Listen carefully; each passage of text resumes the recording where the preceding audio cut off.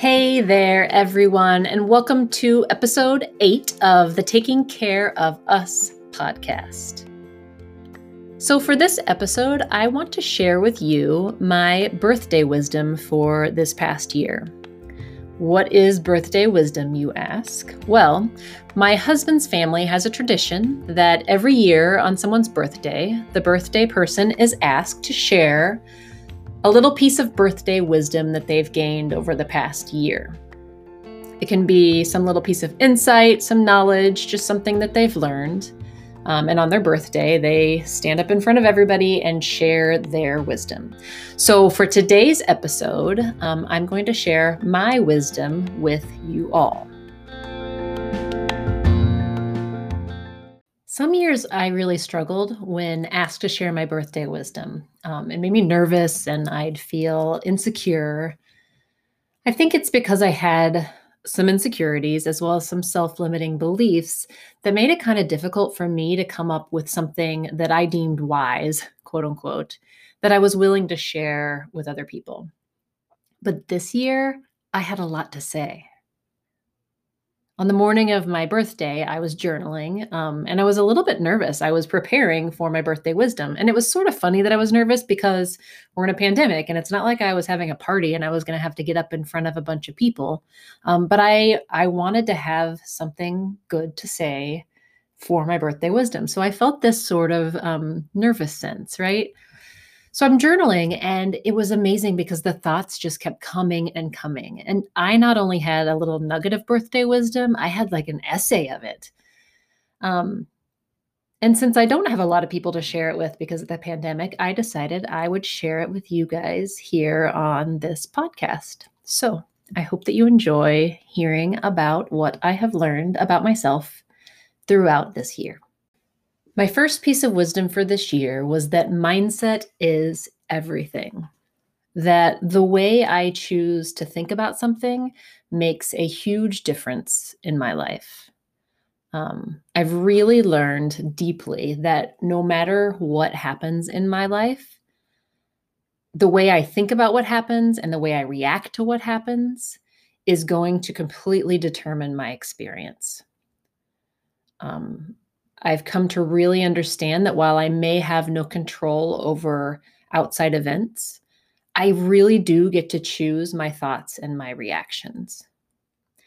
And while I sort of knew that before, this year has really demonstrated the power of mindset and the power of that thought work for me. Which leads us to my second piece of wisdom, which is kind of connected to the first one. So, wisdom number 2 is that mindset work feels impossible, difficult, you can choose your word, if I'm not emotionally, mentally, and physically well.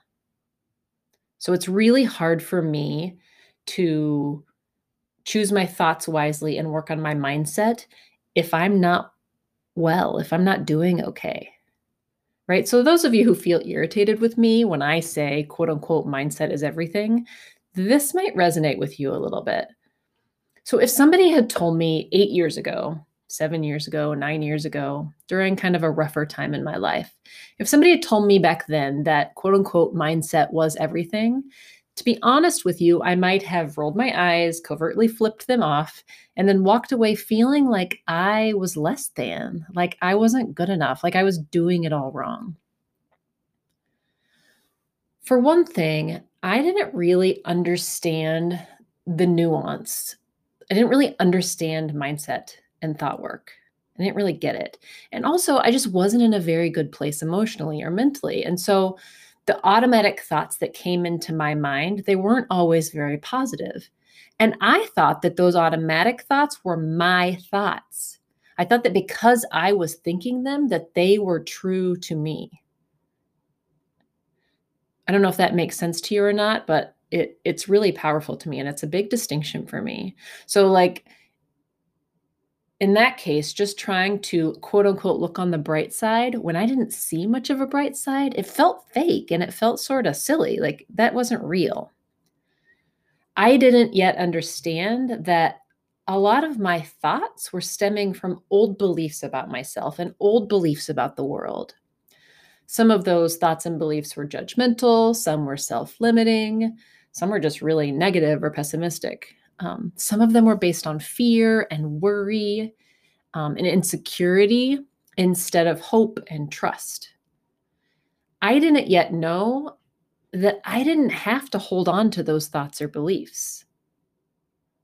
And honestly, even if somebody had told me that I didn't have to hold on to them, I don't know if I had a solid enough emotional foundation to really comprehend that idea and to really move forward with it. What I now realize is that my mindset affects my overall wellness, and that my overall wellness affects my ability to work on my mindset. They're connected and they can support each other in either lifting me up or holding me back. So, in order for me to be at a place where I can take advantage of the power of positive mindset, I have to be doing well. I have to be taking care of myself. I have to be emotionally, mentally, physically strong. And understanding that has been huge for me this year. So, let me tell you a little bit about some of the things I have been doing to take care of myself, because I think it's important when I'm sharing my wisdom to share with you some of the things that I've done to help myself stay well. A few of my most important habits. Number one, a consistent morning routine. This one's taken me a long time, a few years to kind of figure out how to make it work for myself, and it's still kind of in process. But for me, it includes the combination of journaling, stretching, meditating, and or exercising. Now, if I wanted to do all four of those every morning, I'd have to get up way before my body wants me to. And so what I've come to is that I try to do at least two of them, and it just kind of rotates which two I do. Um, let's be very honest and very clear. Coffee is a part of my morning routine always. So if we want to add that in, then there's three things each morning. So let me talk about each of those things just really briefly. Journaling, this is one I do fairly consistently, and gratitude journaling is a piece of it, and that's a really quick piece of it where I just write three things I'm grateful for. I do that almost every day because it's quick, it's easy, and it really has a big effect on the way that I feel day to day and overall. And so I write three things I'm grateful for. I've talked to you guys a little bit about that before. But I spend some time just feeling grateful for whatever it is I write. Even if, like I've said before, I write coffee as number one, I feel grateful for that coffee and I spend a moment really feeling that. So in the journaling section, the other piece that I often do, there are actually a few different ways that I journal. Sometimes I journal about what I want from my day. Sometimes I journal about the previous day. Sometimes I just say, okay, for the next 15 minutes, I'm going to write. I'm just going to write everything that's going on and I'm just going to let it kind of come out. I'm not going to worry about what it says. It's just kind of this way of purging a lot of my stuff. Sometimes if I'm struggling with some kind of circumstance in life, I'll really take time to focus in on what is going on. Like recently with this transition back into in-person learning, that's a really big one, right? And so I take a lot of time in my journaling to weed apart the facts of what's happening from my thoughts about what's happening, from my beliefs about what should be happening, to my actions and my emotions. And I try to really pull all those pieces apart. So I'll spend some time journaling about the facts, what exactly is going on. And then I'll spend some time just really weeding out, like, what are my thoughts about them, all of them. And I don't edit it. I don't like stop what I'm saying. I just really think about, like, really, what do I think? And I give myself space and time to just write. So sometimes those will go on for a few days where I just kind of keep going back to it and keep really paying attention to it. And what that does for me is it just sets up my ability to go into my day, especially if it's a day where I'm going to be talking about this return to in-person learning and I'm going to be helping some of you navigate it in your schools.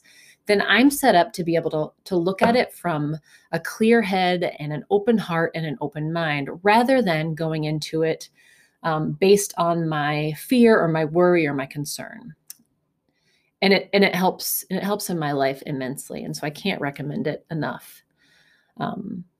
So those are kind of the components of journaling for me. Stretching was another one I mentioned. I do this every day. I turned 44 last week, and I'm getting older, and everything's kind of creaky and stiff and icky. So I see a physical therapist. I've got some neck stuff and some back stuff and some hip stuff. So I spend 10 to 15 minutes most mornings just stretching and doing my physical therapy exercises so that my aging body can stay as healthy as possible. Another one I mentioned was meditating. I use Headspace. I have used Headspace for several years, and I love it. My daughters like to tease that Andy, the man's voice in Headspace, I think he's the owner of Headspace. My daughters like to tease that he's my boyfriend and that I love him more than my husband, which is not true. But I do love Andy, and I love Headspace. So it is very accessible. You can do a 1-minute meditation to a 20-minute meditation. And I love the way it leads me through all kinds of different meditations and sleep. So that's a great part of my morning when I do it as well. And then sometimes I go on runs or walks in the morning. That's less frequently. Normally I do the other 3, but sometimes I need to move in the morning. And so sometimes my morning routine will involve running or walking. So I was talking about what I do to maintain my wellness. A few other things I do: eating well for my body and getting regular exercise. Those are really important for me to stay well. All of us are different, but I think it's actually probably true to most of our bodies. Another one is drinking less alcohol. This is a tough one because I, since being an adult, have enjoyed having some wine with my friends or having some beer in the afternoon or evening. And as I've gotten older, I think I've said this in a previous podcast, my body doesn't like it. My body doesn't like the way it feels, and it's getting harder on my next day, and it's really kind of messing with me. And so I've really found over the last year that cutting it back and back and back has really been positive in my life. So this is one I still struggle with because I really love to go out and have a glass of wine with my friends.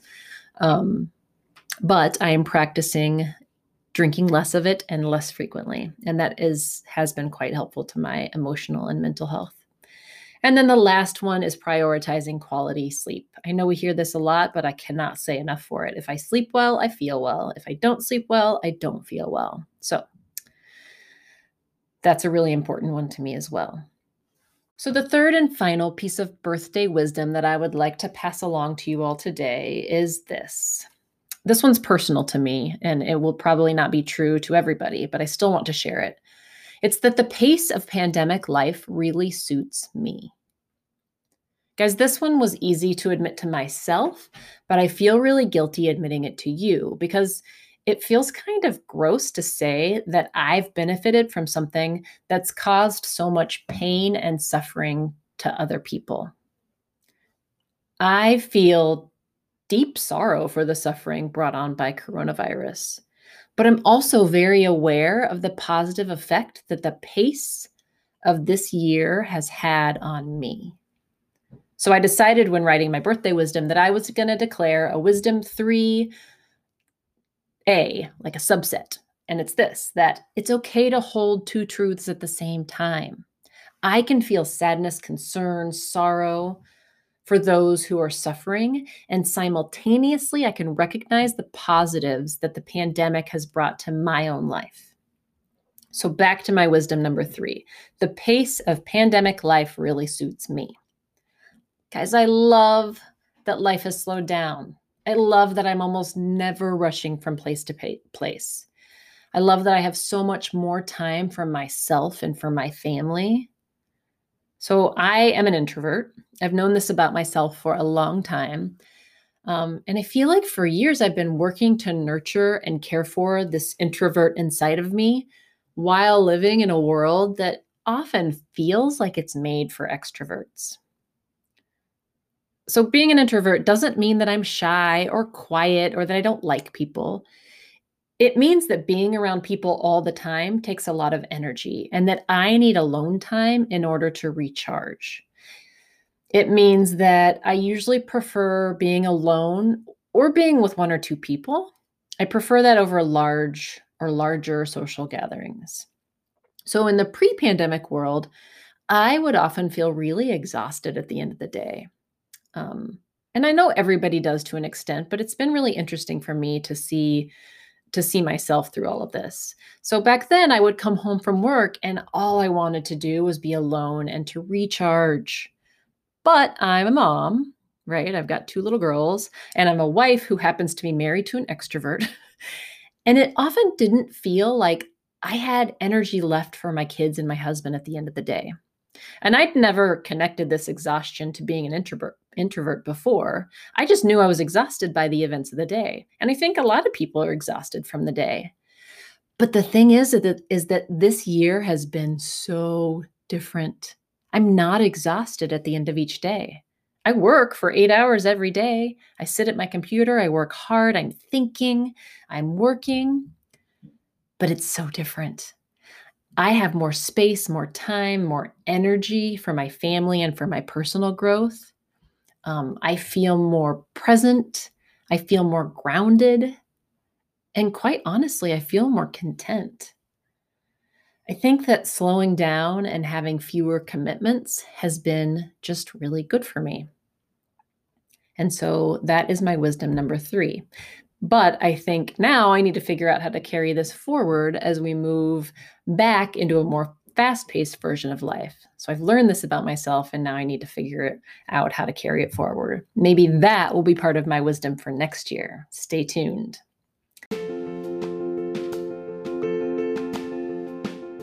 All right, everyone, that is the end of my birthday wisdom, the end of this episode. Thanks so much for taking the time to listen to my thoughts from the year. I hope you've enjoyed it. And I hope that on your birthday this year, you'll take some time to reflect back on the previous 12 months of your year and come up with a nugget or 2 or 3 of your own birthday wisdom and share it with the people in your life. And then share it with me too, because I always really love hearing and learning from the birthday wisdom of other people. All right, everybody. I hope you enjoyed hearing about this today. I am thinking about all of you, and I will talk to you soon. Okay, bye-bye.